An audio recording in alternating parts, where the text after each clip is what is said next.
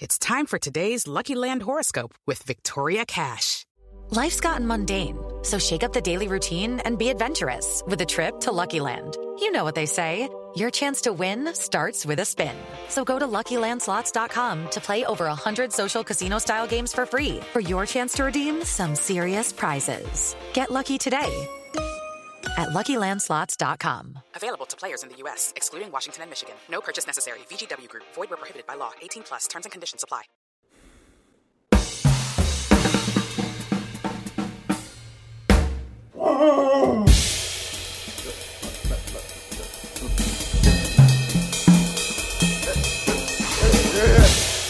Ladies and gentlemen, can I please have your attention?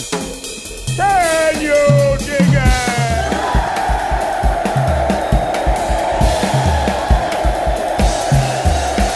Greetings, dear listeners. This is Jonah Goldberg, host of the Remnant Podcast, brought to you by the Dispatch and Dispatch Media, not to mention all of our wonderful sponsors.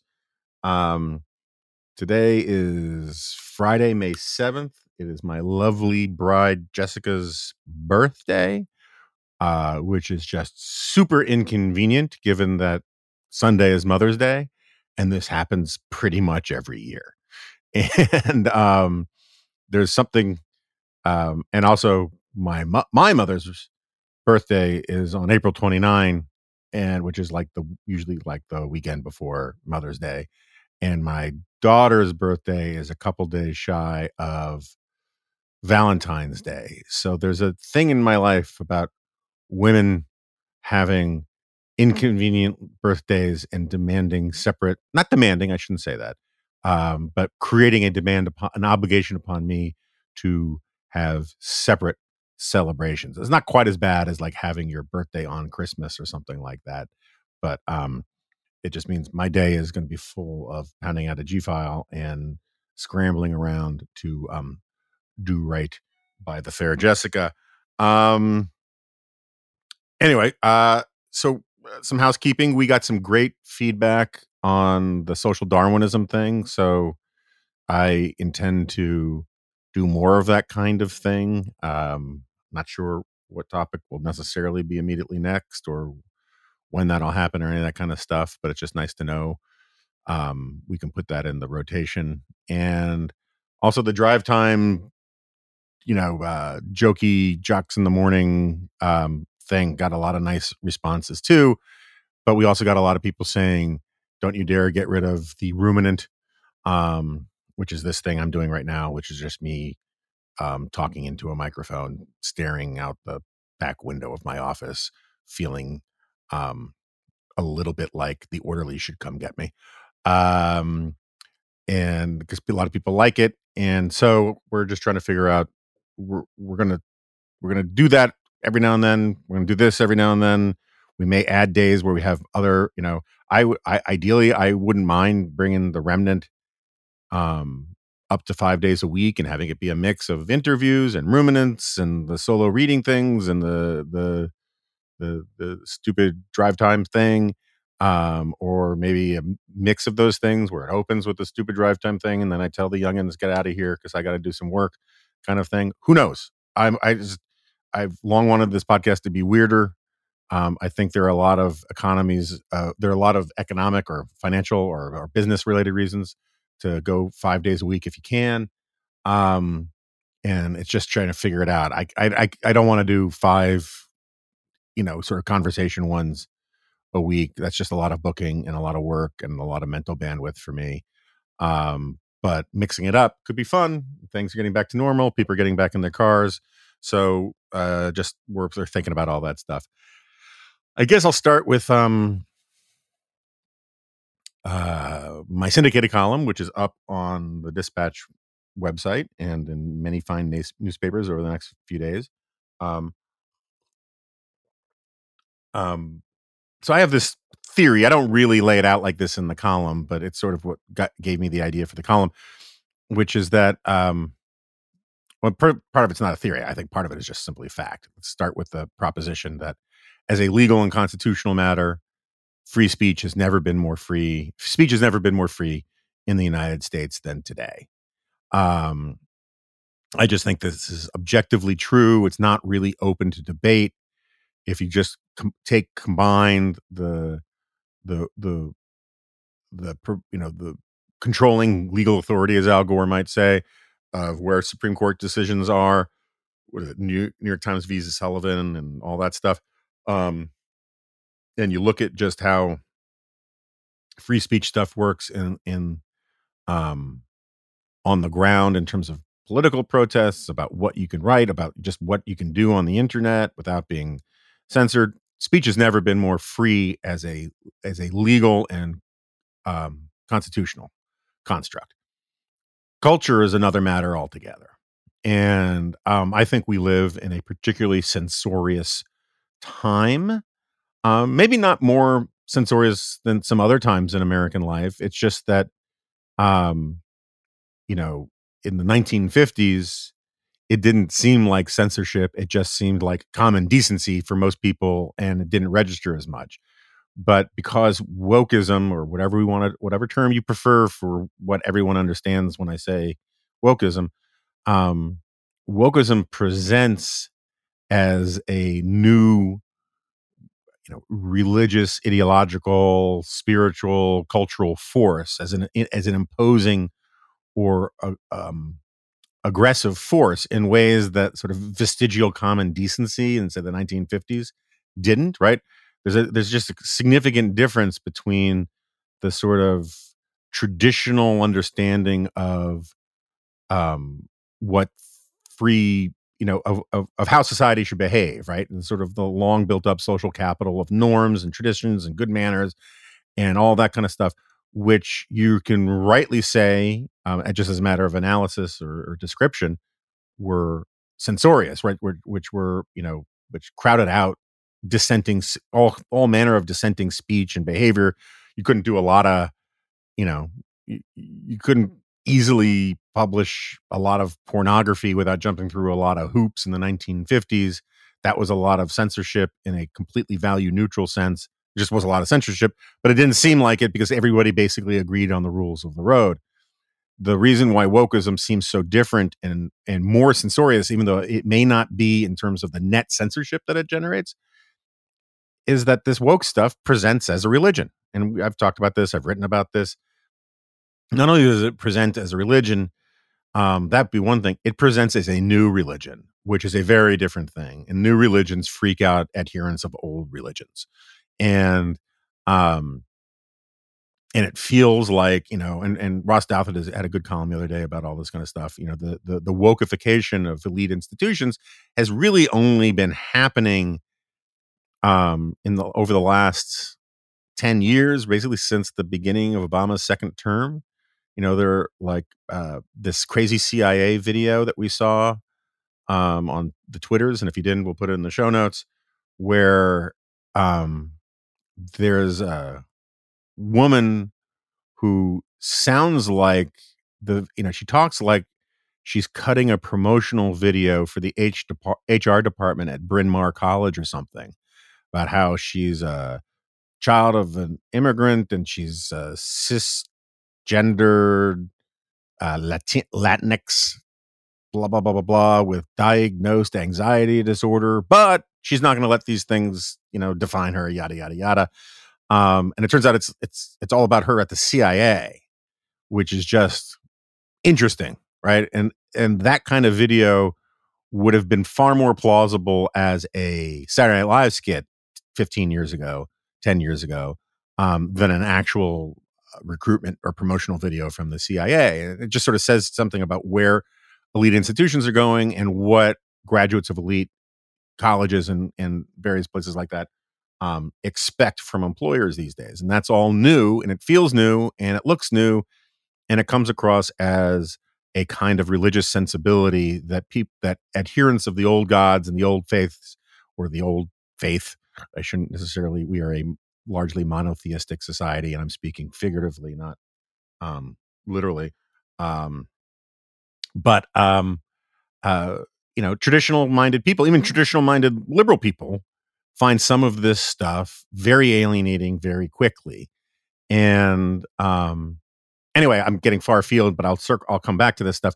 what gave me the idea for the column is that it used to be that this kind of censoriousness, this kind of comstockery, if you will, um, uh, this kind of Puritanism, which is what I really think it is. It's the Puritan strain in American culture manifesting itself in a surprising new place, and sort of like, how water will always find a way to sneak back in, or as I often talk about human nature, the Roman poet Horace says, you can chase nature out with a pitchfork, but it'll always come rushing back in.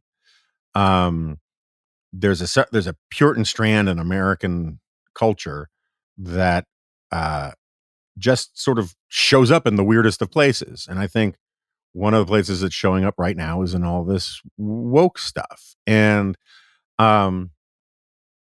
and which brings me to this thing that I actually wrote about, which was banned in Boston. A lot of people today don't remember this or know this, but it used to be a thing to be banned in Boston. Boston, was founded by Puritans.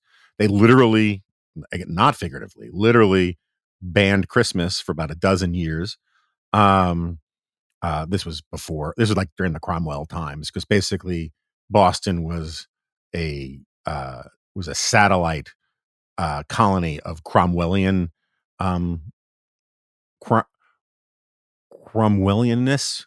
I mean, I should be careful here. I'm not necessarily saying that they wanted a Lord Protector instead of a monarch in England or any of that kind of stuff. I just mean that kind of Puritan zeal was hot and heavy, as they might say in Seinfeld, in Boston, and they got rid of Christmas.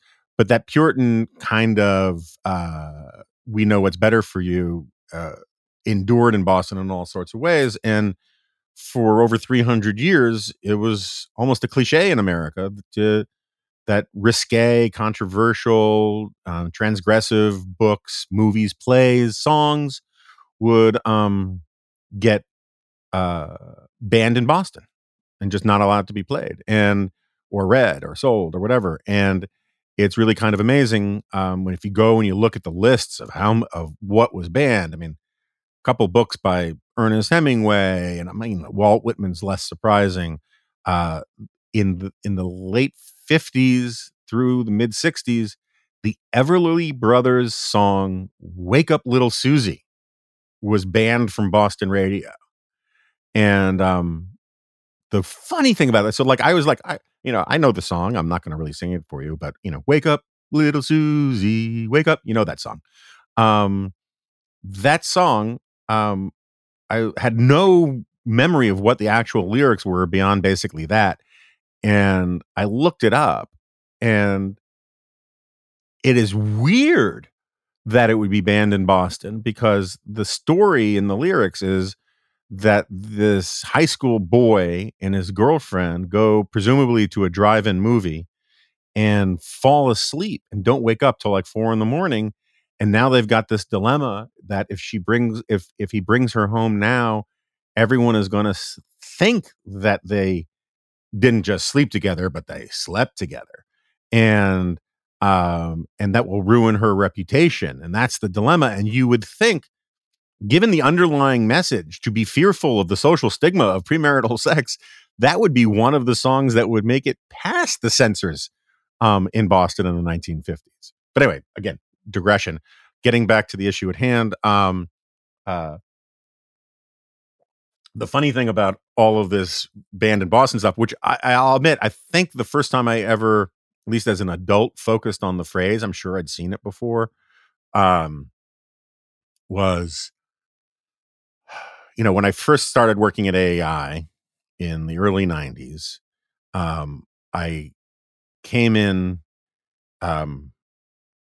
Ben Wantberg hired me to replace Tevi Troy, frequent guest on this podcast.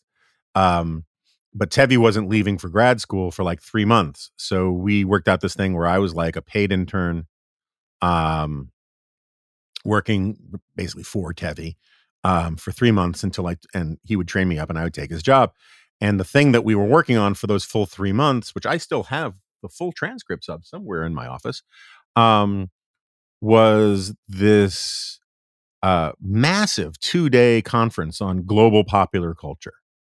And I actually learned a lot from this thing. And there were some threads that were presented to me back then that I've been pulling on for 30 years now. So I mean, I'm kind of grateful for all of it. We had lots of interesting people there. Um, and one of the panels had Irving Kristol on it, and Irving made this case for censorship, local, targeted, specific censorship that really got me going for a while. I mean, I should put it that way. It really was very influential on me, and for years I would write stuff that was sort of 1.5 cheers for censorship, which I can get back to in a second. But he had this line where he says, I'm so nostalgic. I remember when I was a kid, there you go past the Scribner's, which is a bookstore in New York. You go past the Scribner's and you see a sign in the window and it said, Tropic of Cancer, banned in Boston. And it was like the people of his point was, people of Boston didn't want the book sold there. Who cares? People in New York thought it was cool that the book was banned in Boston, and that's one of the reasons why they bought it. No harm, no foul, blah, blah, blah, blah. I'm not saying you have to agree with him, but I just thought it was an intriguing way to think about things. So anyway, I've sort of known about Banned in Boston for a while. And the funny thing about Banned in Boston is that it became sort of a national joke because I think I quote Upton Sinclair, who had a couple of books banned in Boston. He says something along the lines of, America was our sales territory and Boston was our advertising department. Because if you were banned in Boston, they immediately slapped that on the front of the book, and it helped promote it and sell the book everywhere else. And you've seen versions of this kind of thinking all over the place. I have friends who, when they come out with a book, and now I have some enemies too, but when I know lots of people in my line of work that when their book comes out, they take the worst things that, Paul Krugman or whoever said about them, and they use it as a blurb, right? And that's sort of the same. Own the Libs thing is a little similar, but it's a little different. But Banned in Boston made it seem edgy and transgressive and closer to Samizdat, which was the name for the secret literature that was passed around in the Soviet Union. And people who wanted to sort of signal that they were edgy would buy books that were banned in Boston. Bookstores have done this to the extent there are any left. They used to have this, banned book week, which was almost always total BS and fraudulent, because the definition of banned books, I've written about this, was basically like some high school took some book off of the curriculum and the National Library Association said, that makes it banned. Well, no, it just means it's not on the curriculum. But anyway, again, I swear this was going to be like a 2-minute summary of my column, and I just keep getting, distracted by, shiny things over there inside my brain. So where was I? Right. So Upton Sinclair basically makes this point. And it seems to me that today, what we may be witnessing is something different, right? So like now there's really no such thing as local censorship, not anything at least meaningful as local censorship, because of the internet and because of cable TV and the commodification of information that can, go around the world and all that kind of thing. It's very difficult to say you can't read this in Yadahay Flats, Nebraska, but you can read this in Peoria, Illinois, because everyone's reading stuff through screens, and the local magistrates or whoever have no power to stop anything like that. But as sort of the horizontal landscape becomes homogenized in this respect, the digital landscape is changing. And it seems to me that we may be entering into an era where instead of saying banned in Boston, you say banned on Facebook or banned on Twitter, or the time will come, banned on Parler. Some woke guy will be banned on Parler, I'm sure, one day, because I don't believe any of these yachts actually really believe in free speech. But maybe not. But you get my point, is that Facebook is the new Boston, or could be the new Boston. And one of the reasons why this occurred to me is that I find, I think Josh Hawley is a very smart dude who is willfully behaving like a clown. And he's got this new book, The Tyranny of Big Tech. And it came out this week. And he is acting like this national martyr figure who has been, victimized, silenced, canceled, or they've tried to, but he's too heroic and too brave to let them do it. And he's got some reason to complain. Simon and Schuster dropped his book because of his jackassery about the election stuff. And you can disagree or agree with Simon and Schuster on that. I'm inclined to think Simon and Schuster made a mistake, even though I think what Hawley did was reprehensible and indefensible. Reprehensible and indefensible people have been writing books for a very long time, and and they signed a contract, and their stated stuff about making people feel unsafe or whatever is all nonsense. But regardless, they have every right. Contracts, as my friend Ron Bailey used to explain to me, contracts are not written to explain how they will be enforced. They are written to explain how you can break them. And so Simon Schuster was within his rights to drop Hawley and not publish his book. And what did Hawley do? He went and found another publisher. He went to Regnery. Now, I'm sure he would have preferred to be with Simon and Schuster, because Regnery, I got lots of friends who write books for Regnery. I know the guy. I used to know the guys at Regnery really well, but it's it's a boutique conservative shop that is less prestigious outside of conservative world than Simon and Schuster. But the book's out, right? It's called The Tyranny of Big Tech. It takes dead aim at Facebook and Google and Twitter and Amazon. And you can read an excerpt at Amazon. You can, for $14.95 or $9.99, whatever the price is. You can download it instantly with one click at Amazon. You can also read about. You can also follow how Josh Hawley is promoting his book on Fox News or on his Facebook page, where he posts videos of his appearances on Fox News. When he's on Fox News, as he did on Fox and Friends the other day, he said that free speech in America is dependent upon the whims of one big monopoly company, or something to that effect, referring to Facebook, which is stupid, untrue, and nonsense. Facebook, whatever Facebook does, it at the end of the day does not mean that if there's nothing Facebook could do to kill the First Amendment. It is a garbage, nonsensical, stupid argument. Now, you can say that, Google is, or that Facebook is less friendly of free speech than it should be. I know reasonable people who argue that. You can certainly say that Facebook and Amazon and Google and all these places are too woke, too left-wing, too liberal, have too many double standards when it comes to the kind of material that they're going to hide or censor or whatever. Totally open to all of that. But none of those touch the First Amendment in any meaningful way.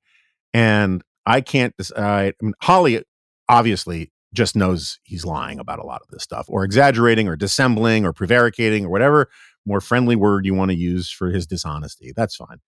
I'm not sure about Charlie Kirk. Charlie Kirk had this hilarious tweet the other day about how the Facebook Oversight Board, which is the thing that Hawley was responding to, that the Facebook Oversight Board should be overruled by the Supreme Court, as if the Facebook Oversight Board is part of the hierarchy of U.S. federal courts or something. It's just, really, really weird and dumb. It's sort of like, it's no more dumb conceptually or factually than saying that the unfair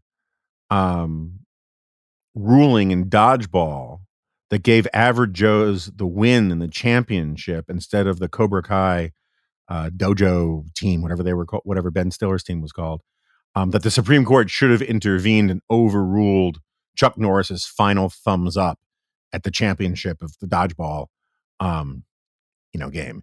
And because the Facebook Oversight Board is not part of the government, there's no standing. I resent having to explain this stuff. because I think most listeners understand this. And you can say, "Oh, hey, take Charlie Kirk, seriously, but not literally, or whatever." That may give me a hernia, but fine.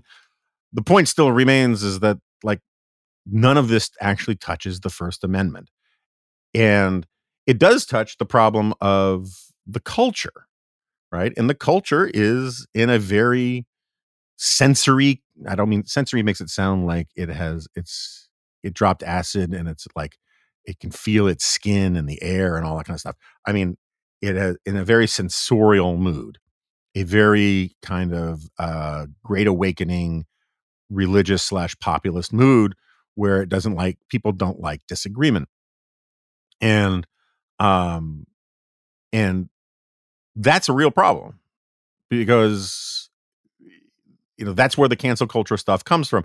Now, I think that cancel culture is much stronger. I shouldn't say it's much stronger. It's much more of a problem on the left than on the right, in large part because the left controls so much of the commanding heights of the culture. Because the left, controls so much more of, or has influence over so much more of the media, of Hollywood, of higher education, of the bureaucracy, and these kinds of things, and um, and so the consequences are both more visible and I think more dangerous. The cancel culture of the right is much more contained within the four corners of smash mouth politics and whatnot. But it's a problem on both sides. And I also just think the cancel culture of the right is much more about victimology and victimhood and whining and martyrdom and that kind of thing. And the cancel culture of the left is much more about this sort of Gramscian desire to change institutions and change the culture.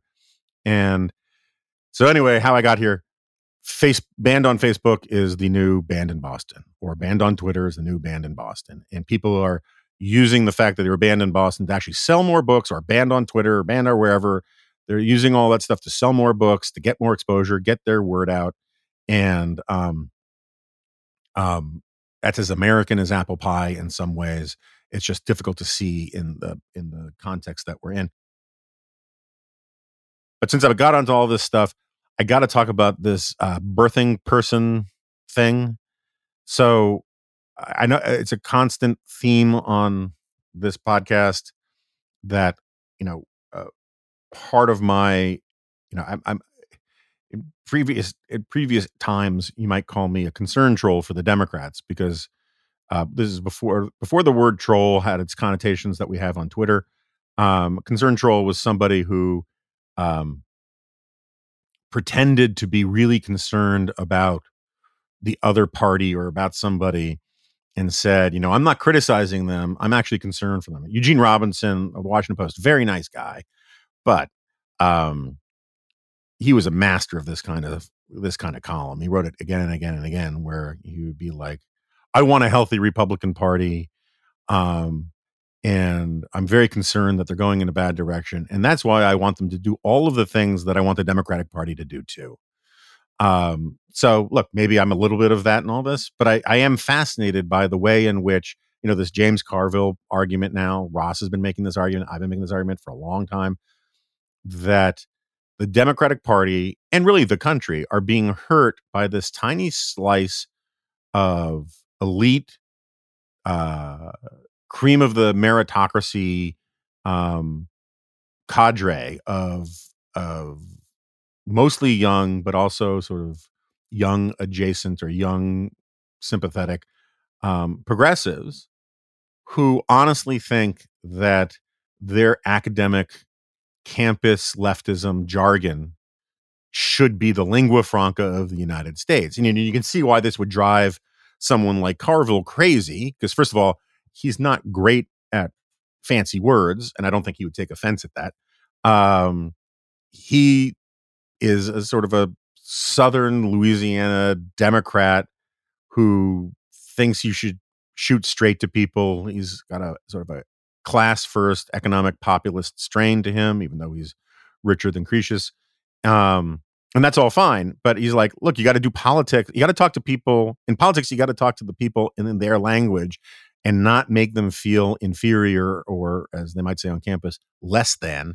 by using fancy words that they don't understand, that are essentially shibboleths or code words for um, a certain out of touch elite. And I know listeners know that I say this a lot, but like Latinx is the perfect example of illustration of it.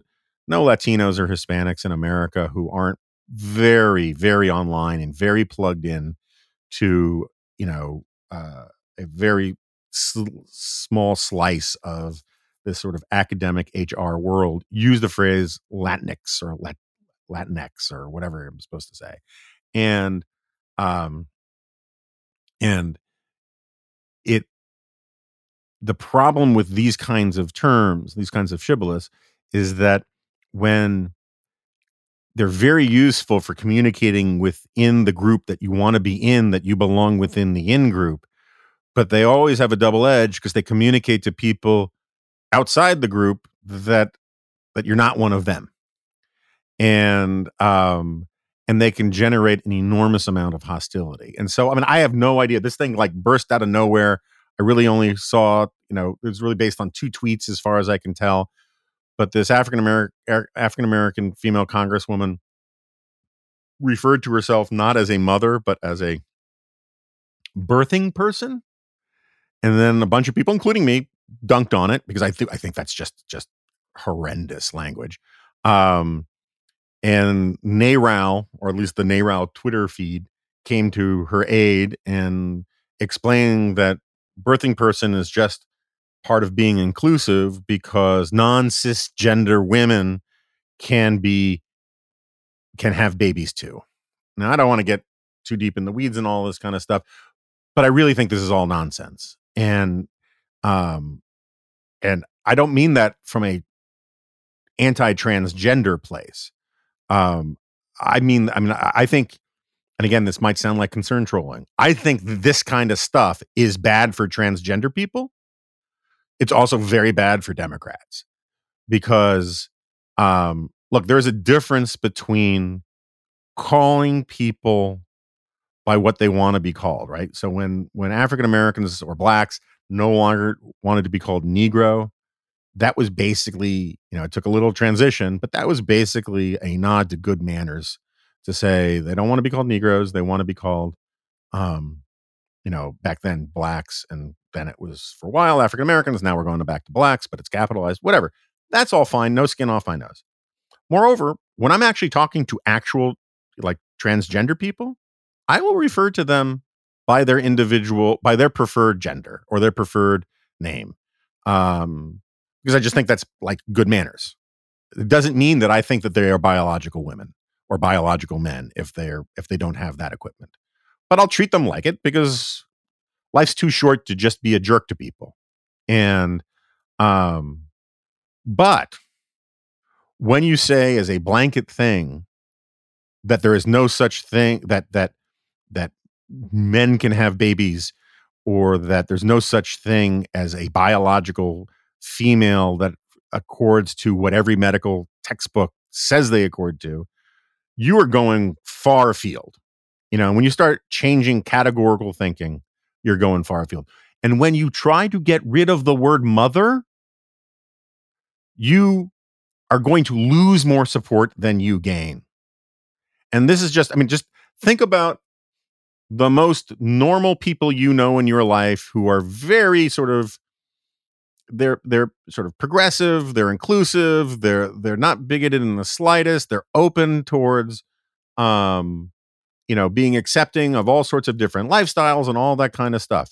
How many of them do you think will respond positively to being called a bigot if they use the word mother, right? Or if they think that there's no longer really a category of person called mother because some 22-year-old in a social media account or on the staff of a congresswoman decided that mother was a cisgendered term that connoted a conception of biological femaleness that doesn't accord for the possibility that trans men can have babies too. Like, how much of your audience are you losing if you're trying to make that case?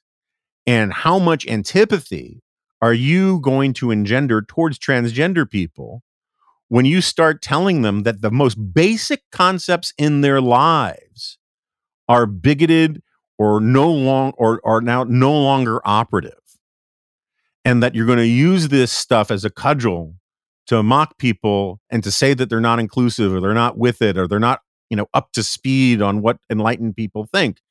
Are people going to thank you for doing that to them? Or are they going to resent you? And where will that resentment manifest itself most? Not on woke, cisgendered, biological female women at NARAL, but on transgender people. I mean, it's so dumb to me. And, and then there's just this larger point, which I don't want to belabor, because again, I'm off the reservation on a lot of these kinds of things these days, but in a free society, a free, intolerant, and democratic society, it is absolutely true that majorities owe or are obliged to be tolerant of minorities, right? I don't believe this just because my last name's Goldberg. I think a majority, in America, the majority of Christians at any point in American history, going back to George Washington's, letter to the Rhode Island synagogue, one of the wonderful things about America is that majority communities felt, with the obvious exception of slaves, we could get to the bad examples, right? But the bad examples prove why my principle is right, not why it's wrong. Majorities owe minorities, however defined, tolerance, acceptance, a certain amount of deference and autonomy. It's no skin off my nose if the Amish want to live the way they want to live. And maybe when we have total war mobilization and they refuse to join up because they're conscientious objectors, well, tough cases make for hard law. But as a general proposition, let different people live the way they want to live. Let communities live the way they want to live, even if it's not the way I would prefer to live. And in the same token, though, by the same token, my preposition generator is faulty this morning. By the same token, minorities owe majorities a certain amount of respect, tolerance, and deference. And that seems to have been lost in a big chunk of our cultural debates. And I'm not trying to make this as a racial argument. I mean, we can talk about it as a racial argument if you want, but I just mean this as a general proposition, that the idea that the entire majority has no right to its cultural norms, its traditions, its understanding of things, simply by virtue of the fact that it's a majority, is a very weird argument, because first of all, the numbers shouldn't matter. But if the numbers do matter, you think the majority culture would have more rights to deference and tolerance than the minority culture. Indeed, I just wrote about this the other week. Democrats right now are in this incredibly robust majoritarian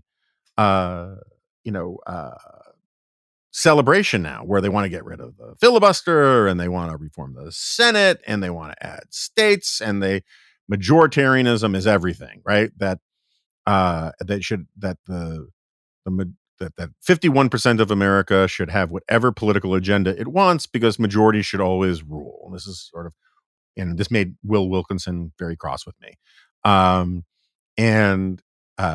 But as a descriptive matter, that's how they talk about things when it comes to politics, about allocating trillions of dollars, about expanding the social welfare state, and on all these fronts. The argument is majority. Democrats are the majority. Majorities get everything they want. And then you switch to culture, and all of a sudden, majorities are evil. The majority of this country is white. It's steeped in white supremacy. The entire majority of the culture, which includes lots of Hispanics and blacks when it comes to things like transgender stuff, they shouldn't have their way because the entire nation state, what is it, Archimedes, who says, give me a big enough lever and I can move the world. We now have this thing where give me a big enough boutique civil rights issue and we can move the entire population, seems to be the attitude of people. And the idea that because, and again, as an individual human matter, I'm very, I'm nothing but polite with transgender people. Deirdre McCoskey is something of a hero of mine. And it doesn't freak me out that some people want to live this way. I think that, or feel that they have to live that way. I mean, that's a different argument.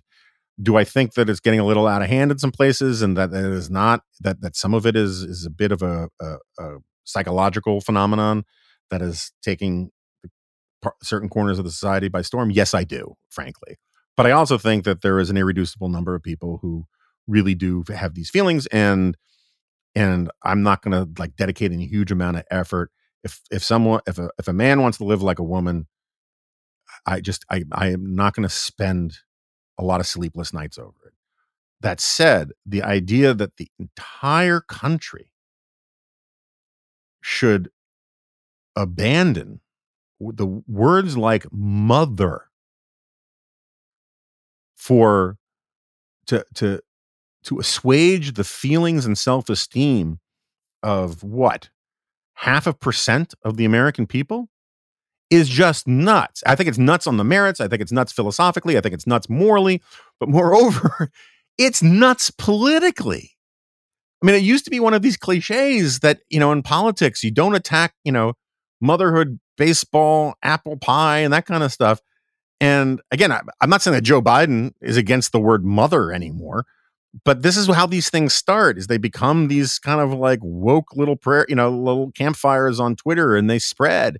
And it's reflective of a mindset that there are people who are signing up. And I just think it's insane. And it's insane in ways, one of the things I talk about on here a lot is how much our brains process language more than we appreciate. So much of the cultural argument, and I'm switching gears here a little bit, but, and I got to say, one of the things and all the feedback about not getting rid of these solo ruminants was that people liked the fact that I just was thinking out loud and going off on these weird tangents and wandering off into the snow, like, an escaped, patient. Where was I? Oh, language. Right. So language, so much of the cultural stuff that a certain sort of part of the, on the left and the right, I mean, not in symmetrical ways, but, there are people on the left and the right who want to reduce these culture war fights to matters of race and ethnicity.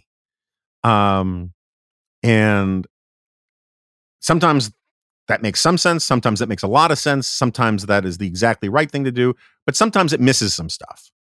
And one of the things it misses is language and dialect. And it's one of these things that I'm kind of fascinated by, is that a lot of stuff that we think is explainable by racism because of skin color is actually more explainable by, let's call it, racism by speech, by dialect, by diction. And there's really interesting psychological and social science out there about how language and accent and these kinds of things are more triggering particularly at a very young age among babies. Go look at the Paul Bloom stuff in the book, fantastic book, Just Babies, that babies respond positively or negatively more to voices and accents and languages than they do to skin color. In part because babies' eyesight isn't nearly as developed as their hearing, but that goes to the sort of the way our brains work too.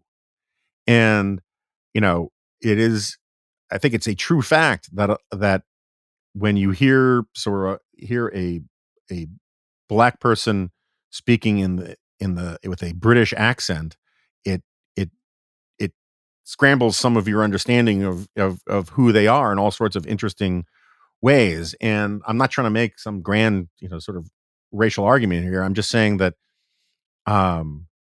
if you think you can just screw with language, which is really, the the nuts and bolts of how our brains work and how we process information, far more so than color is.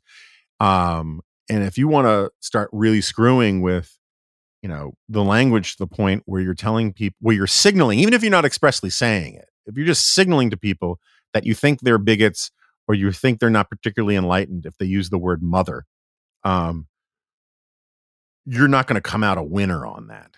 And I think it's fascinating that the precise moment that big chunks of the Democratic Party sort of brain trusts are realizing this problem, this new thing emerges. And it may look, and for all I know, by the time this podcast comes out, it'll be forgotten as one of these weird,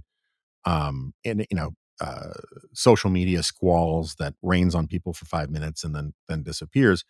But I do think it's emblematic of the point I'm trying to make. So with that, how long have I been going? We should look at that. 45 minutes. Jeepers creepers. I don't have that much more to add on the Cheney stuff. I talked about it with Chris Starwalt yesterday, and I wrote about it on Wednesday. If you were a paid subscriber to the Dispatch, you would know that, and you would have read it. And I shouldn't say that. I shouldn't assume that you would have read it, but you would have been able to read it. And my basic take, which I think is really, broadly speaking, the consensus among most conservatives. I listened to the editor's podcast over at National Review, and you read their NR's editorial, and you talk to most of the conservative people I know, have, with a few exceptions, the same basic take. Liz Cheney is 100% telling the truth. The election was not stolen. What Trump did was outrageous and deeply dangerous and threatening to the legitimacy of the country, of the regime, of the Republican Party, of conservatism. I think most people also agree that the person who really, main part of my argument is that the person who really can't let this go, they're all saying Liz Cheney needs to let this go. The person who really can't let it go is Donald Trump.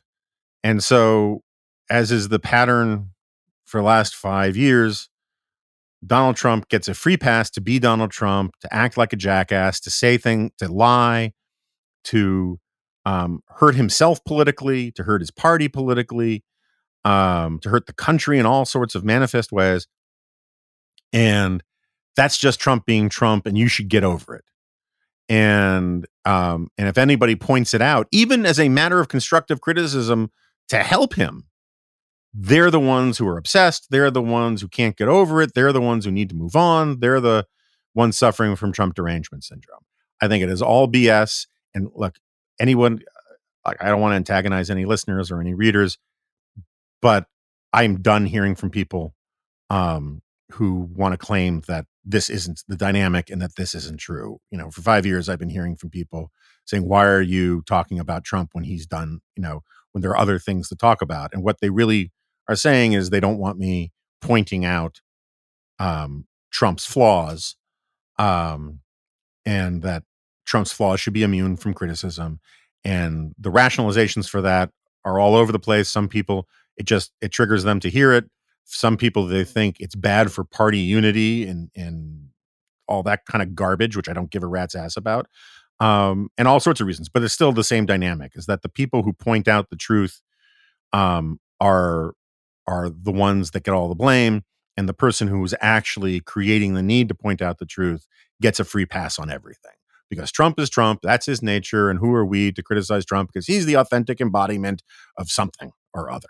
And I think it's all hot garbage, and this is one of these things I'm really unmovable on at this point.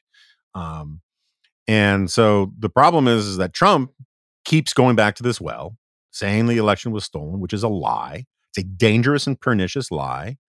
Most Republicans disagree with it. And I say that in terms of, I think that's probably true of most Republicans in the country. I think it is definitely true of most Republicans in the Republican caucus in the House and in the Senate.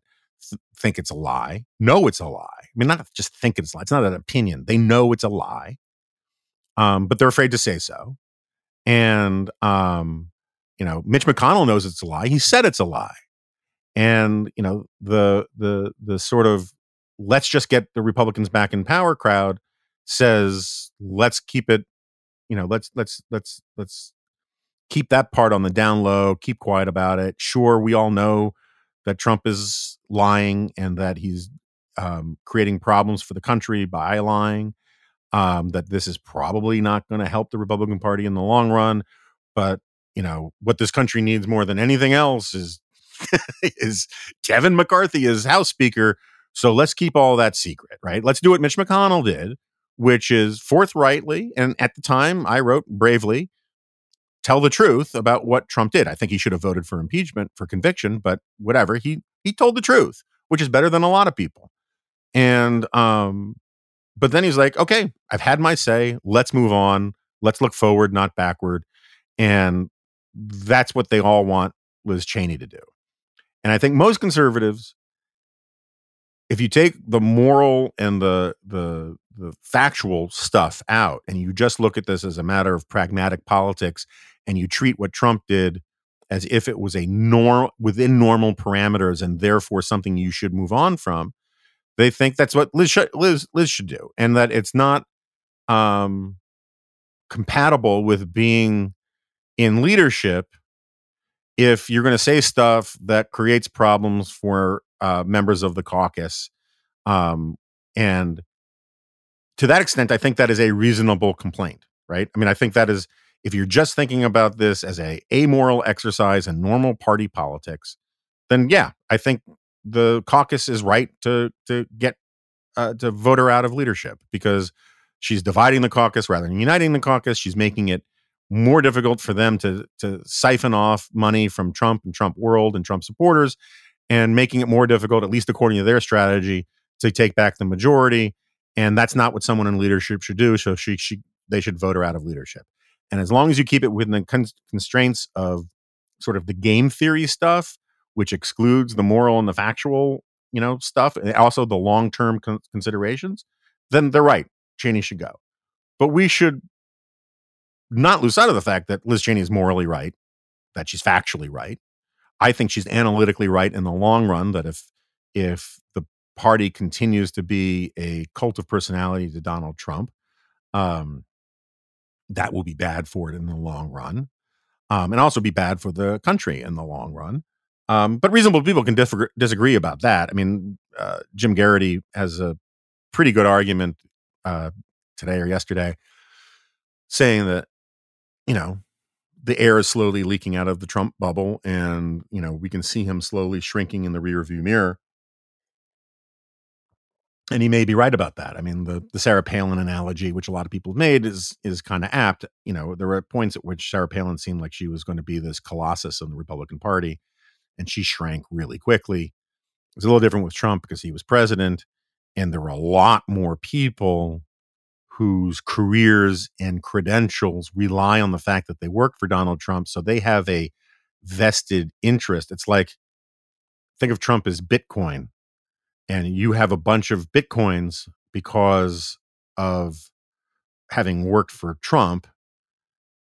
Of course, you want the value of Trump to remain high because it reflects on your own contributions and legitimacy. And so, like, I don't know, take Nikki Haley, full disclosure, my wife worked for her.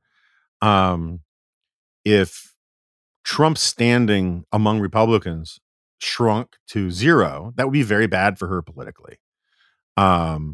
If Trump's standing with the American people shrunk to zero, that would be even worse, right? But if his value can be at a certain level, and then she can outperform his value, that's very good for her. And there were times when that looked likely, and there were times when it hasn't.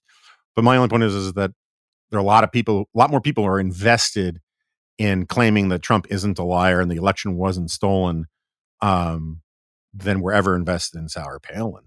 And regardless, the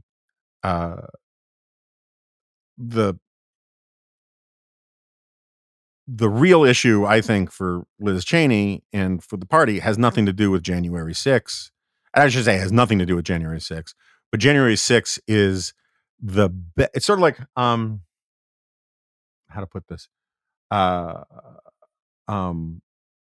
During the lead up to the Iraq war, there was an interview. Sam Tannenhouse interviewed, I believe it was Paul Wolfowitz, and asked him something about. And it wasn't during the lead up; it was in the aftermath of the Iraq war or during the Iraq war. And he asked Wolfowitz, why this focus on weapons of mass destruction. And Wolfowitz, if you read the full clip or read the full exchange, gives a perfectly understandable, defensible, certainly not evil answer, which was there were a lot of different constituencies within the government that thought toppling Saddam made sense, but they disagreed on the reasons why it made sense.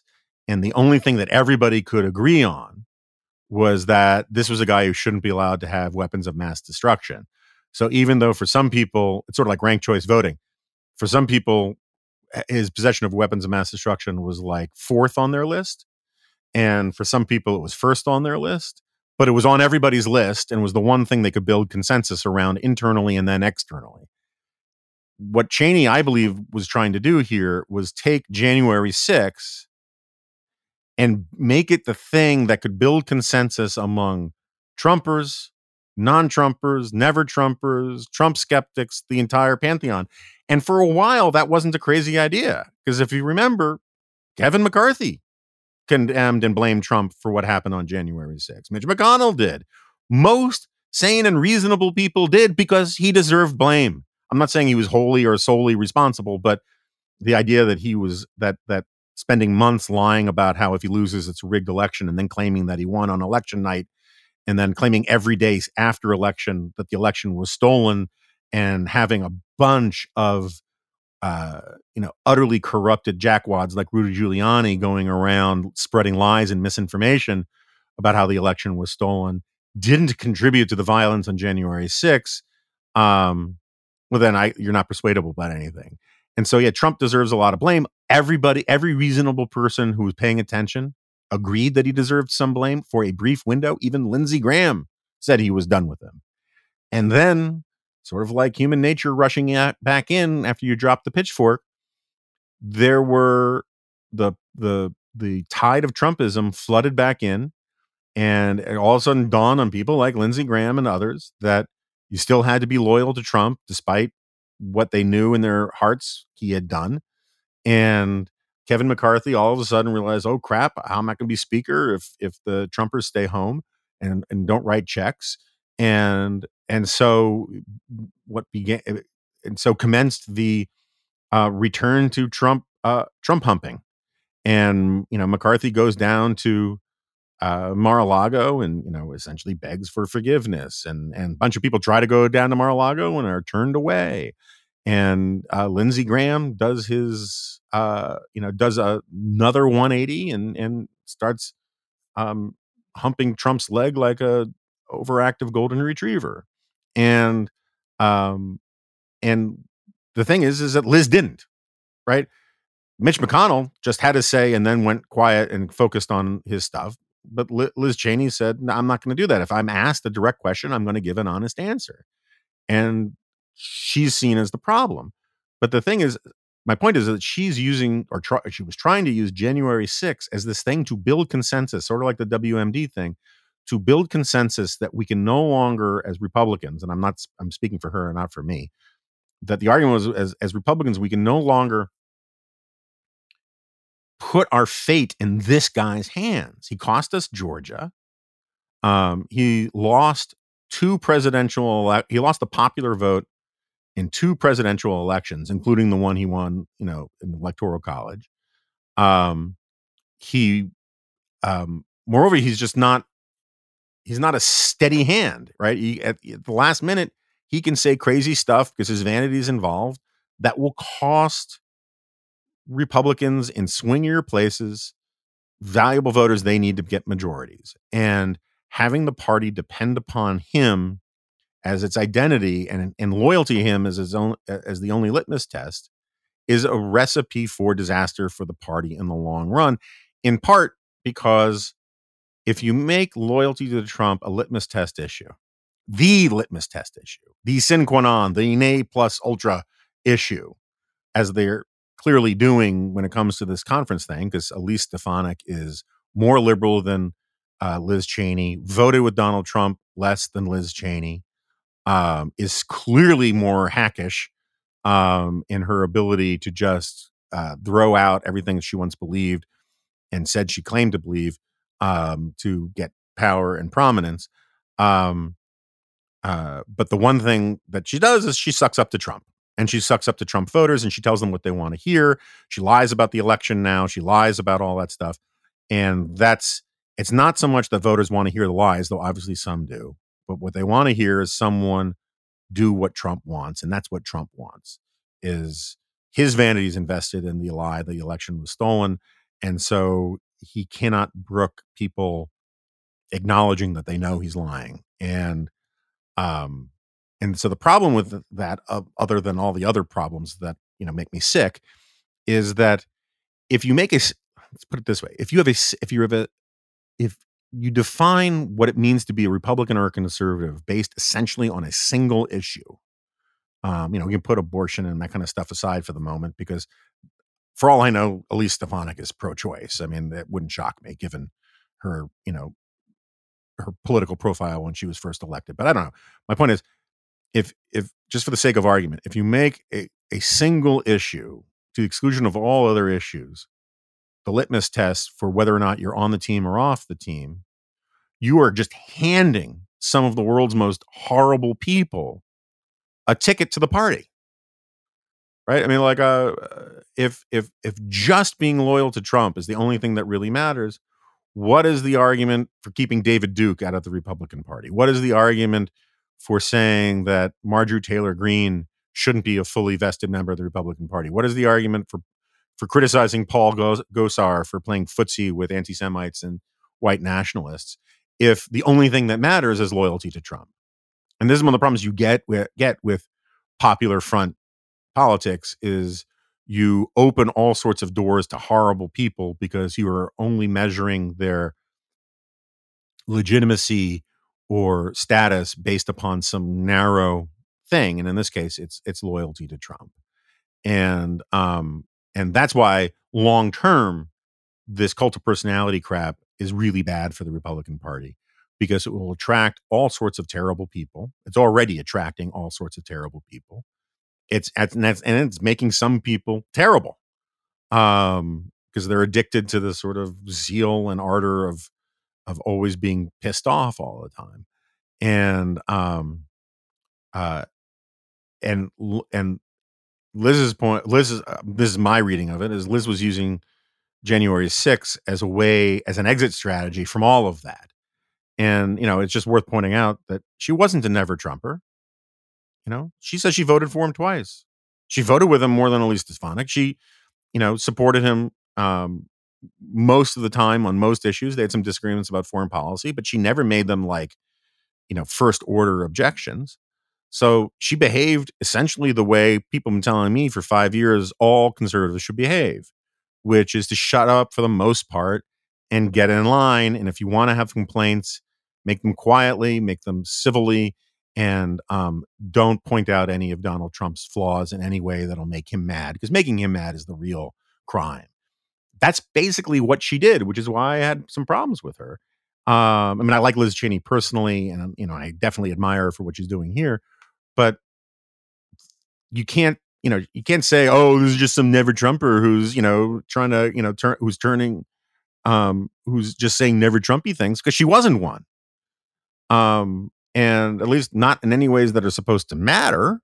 I don't know what was in her heart, but how she behaved as a public official was precisely what the Trumpers wanted from public officials.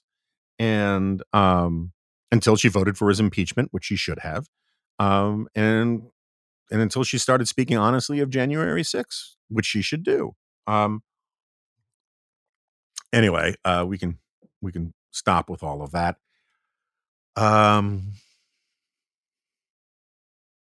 What else? I was going to talk about competitiveness, but maybe I'll write about that in the G file today.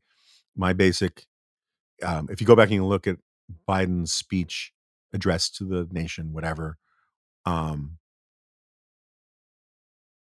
he does the same thing Obama did. He does something lots of presidents do, which is he put it all in the language of quote unquote of competitiveness, that we need to spend vast sums on social welfare programs because that'll make us more competitive. Um, and I just think that, I mean, it depends what you mean by competitive, but for the most part, this is almost all nonsense and stolen bases and just, a rationalization and marketing program to spend a bunch of money. And it's sort of like I saw someone pointed this on Twitter. I want to give credit. I can't remember who it was, but all of the stuff about like uh paying giving giving families big subsidies for daycare will reverse this trend in low fertility. And she, God, who was it? I think it was the woman from the New York Post. I apologize. I just can't remember for sure.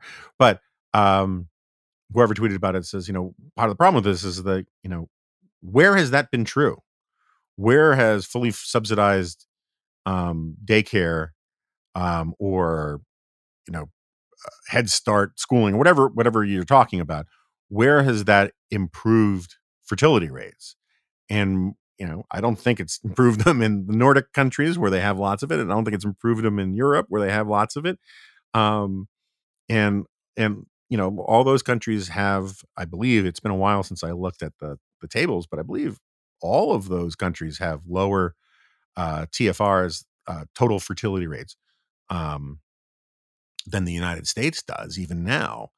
That's not necessarily an argument to uh, not provide daycare or help or child tax credits. I mean, yeah, it depends on what the policy is. My point is it doesn't actually improve the thing that you're claiming to improve, or will be improved, which is fertility rates. And similarly, it goes with competitiveness. Like, I know this is kind of heretical for a lot of people, but um, uh, Paul Krugman, back when he was like more of an economist and less of a polemicist, um, wrote some fantastic stuff about competitiveness. And basically, and I think he was right, basically argues that countries, as an economic matter, we're not talking about geostrategic status. We're not talking about, you know, military supremacy or spheres of influence and all that kind of stuff. And I'm perfectly happy to concede that some of that has to do with economics. We can talk about that. But my point is that as just a practical matter, countries don't compete with each other economically. It just doesn't work that way. But this is one of these, and I think I wrote about this in Tyranny of Cliches, my underrated book. This is one of these things that, partly because of vestigial Cold War thinking, where we were in competition with a different economic model, which is kind of a different thing, in the context of a geopolitical struggle for dominance in the world. Um, there are some people who have nostalgic conceptions of what competitiveness means in the context of the Cold War. And then there are other people, like business people, who think like, well, my whole life is about competing with other businesses. It must be the same thing with countries. And it's not. It's just not. They're just like the a competition between Coke and Pepsi for the consumers who will want to purchase sugar water is a real thing. But the competition between um, countries when it comes to producing stuff, making stuff, it's much more about comparative advantage, and moreover, it's uh, you want your quote unquote competitors to get richer too, and you want them to prosper, and that trade is actually. I mean, this is one of the things that people just have such a hard time with, is that trade is not zero sum. It's win-win. I don't want to steal stuff from Scott Lincecum, but it's the number of people who think that there's like a finite pool of money or goods in this world. And if one side sells a bunch, that means the other side is selling less. It just doesn't work quite like that in international economics. And, I think I've talked about this before, maybe even with Scott, but there are these wonderful studies about, how that show why trade is not zero sum. And my favorite is this thing that they do with kids where they'll come into the room and say there are 10 kids in the room. They'll each give them a piece of candy. Like, one will get a Reese's Pieces, one will get a Hershey bar, one will get a Three Musketeer, whatever. And they don't let them choose. They just assign them the piece of candy that they want. And then they ask them to fill out a form and they say, how happy are you with the piece of candy that you got? And, some may get their favorite piece of candy, but some may get the one kind of candy that they hate. So, like, let's just say, for the sake of the point of the illustration, is that the total, I wonder if people can hear my dogs barking up there, that the average score for satisfaction with what they got is 5, right? Because some people were 10s and some people were 0s, or some were 7s, but some were 3s. And that's how averages work. And then they say, okay, give us back the candy. No, I'm sorry. Don't say give me back the candy. They say, okay, now everybody in the room, you can trade your candy with somebody else. And so the kid who's got the Reese's peanut butter cups and is allergic to peanut butter trades for the Hershey bar, and he goes from a 0 to a 7 or maybe even a 10. And the kid who had the Hershey bar, he wouldn't take the Reese's peanut butter cup unless he wanted it more than he wanted the Hershey bar. So he's going to go from a 4 to a 6.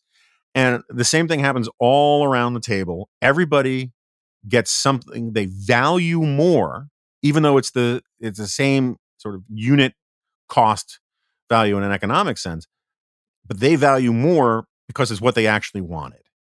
And so even in this context where the number of candy bars holds constant, it's still not zero sum. It's win-win for everybody because everybody is happier because of trade.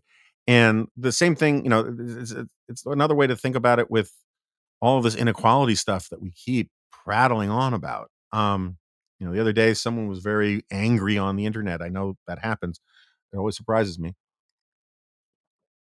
because there were X number of centibillionaires in the world, and most of them were Americans, and there were like 11 new billionaires in America, and that made them mad, or whatever the number was. Who gives a rat's ass? I mean, I want more billionaires in America. I would like more billionaires to value the work of the Dispatch and reflect that, but I just want more billionaires generally. I want more millionaires. I want people to get richer.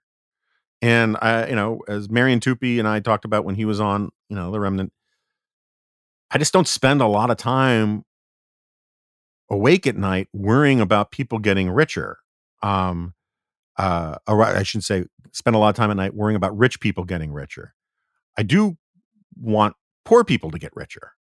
And, but there is this deep seated in people's brains notion that the amount of dollars in America or the world is finite.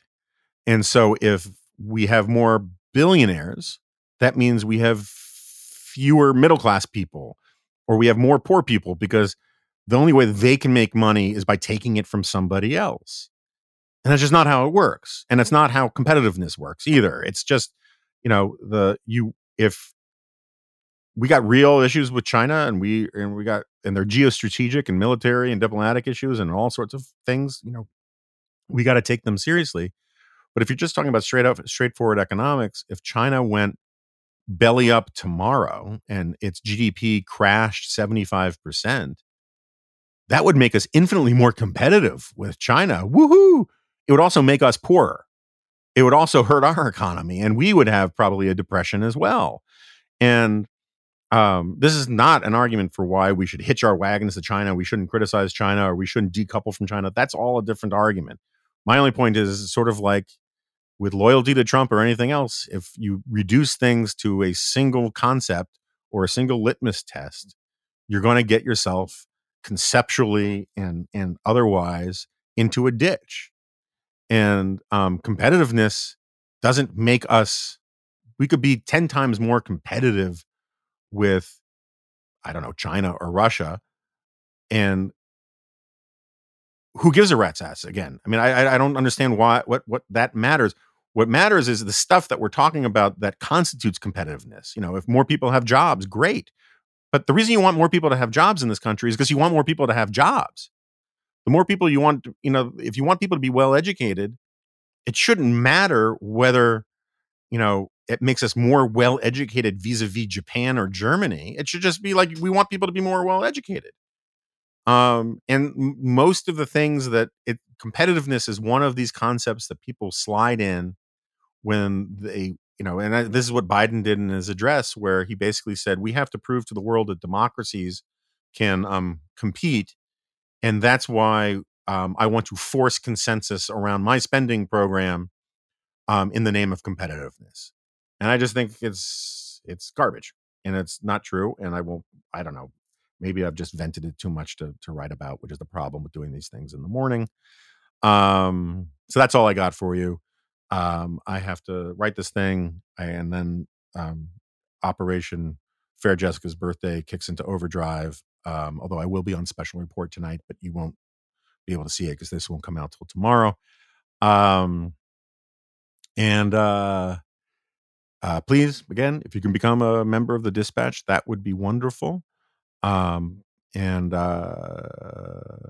feel like I'm forgetting something, but that's sort of my constant state these days. It's weird as I get older.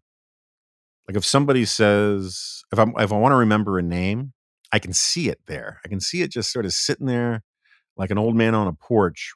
But if I walk towards it, it runs away. And if I try not to think about it, the name will come to me. And I find that so much with the topics here. I spend a week thinking about, okay, what am I going to talk about on this ruminant? Not constantly, but it pops into my head. Or it's more like I encounter something that's interesting.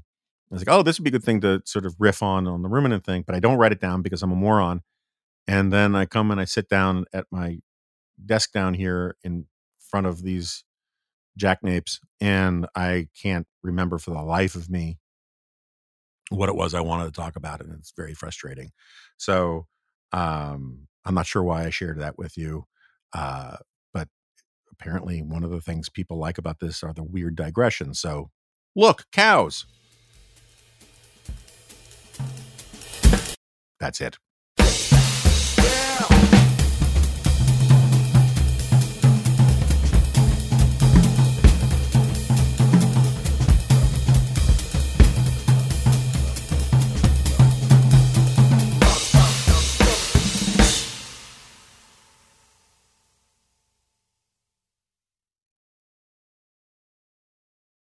Lucky Land Casino, asking people, what's the weirdest place you've gotten lucky? Lucky? In line at the deli, I guess? Aha, in my dentist's office.